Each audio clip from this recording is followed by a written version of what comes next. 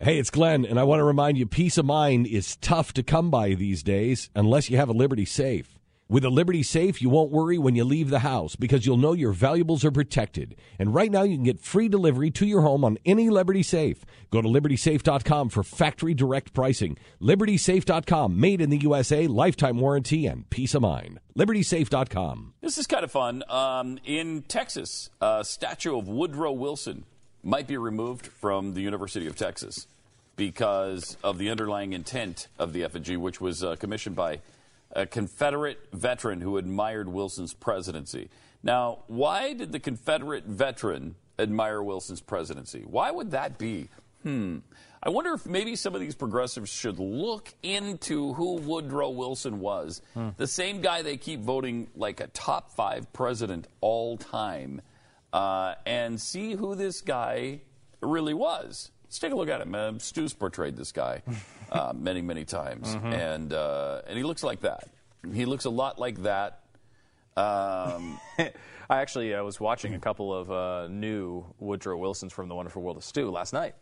We've been working on a few. The new season, by the way, starts in September at some point. I don't know exactly when, but we've been working on that, and I've watched a couple of them last night. Really funny. There's some amazing stuff this guy said. We haven't even scratched the surface on Woodrow Wilson yet. It seriously is unbelievable.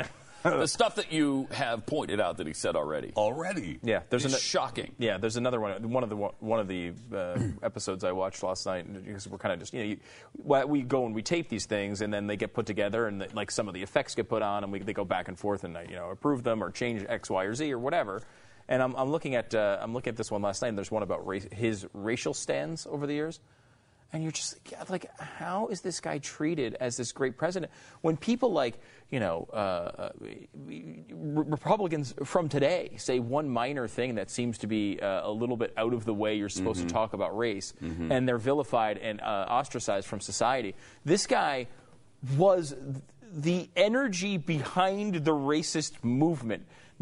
Like, it was fading away. This guy brought it back. Yep. And he's considered a great president by the left. It just shows how little they care about race in reality. He wrote the book upon which Birth of a Nation was based. And so Birth of a Nation is, all about the Ku Klux Klan. He screened it at the White House. He's a total racist. He's the one who resegregated the U.S. Army because he didn't want blacks and whites mingling together. Yep. I don't know. I don't get it. How do you not know any of this stuff? Or you just overlook it, I guess, if you're progressive. But the statues were commissioned during a period of resurgent white Southern nostalgia for the social order of the Old South embodied by the Confederacy, Neo-Confederate or Lost Cause movement, during which numerous Confederate monuments were erected across the South, paralleled the rise of the Ku Klux Klan and an upswing in discrimination. But they still don't really put the onus onto Woodrow Wilson, even though they're talking about this statue coming down, maybe at the University of Texas. They're not getting to the root of why it should. That guy was a flat-out racist pig. He was a terrible human being. He was awful.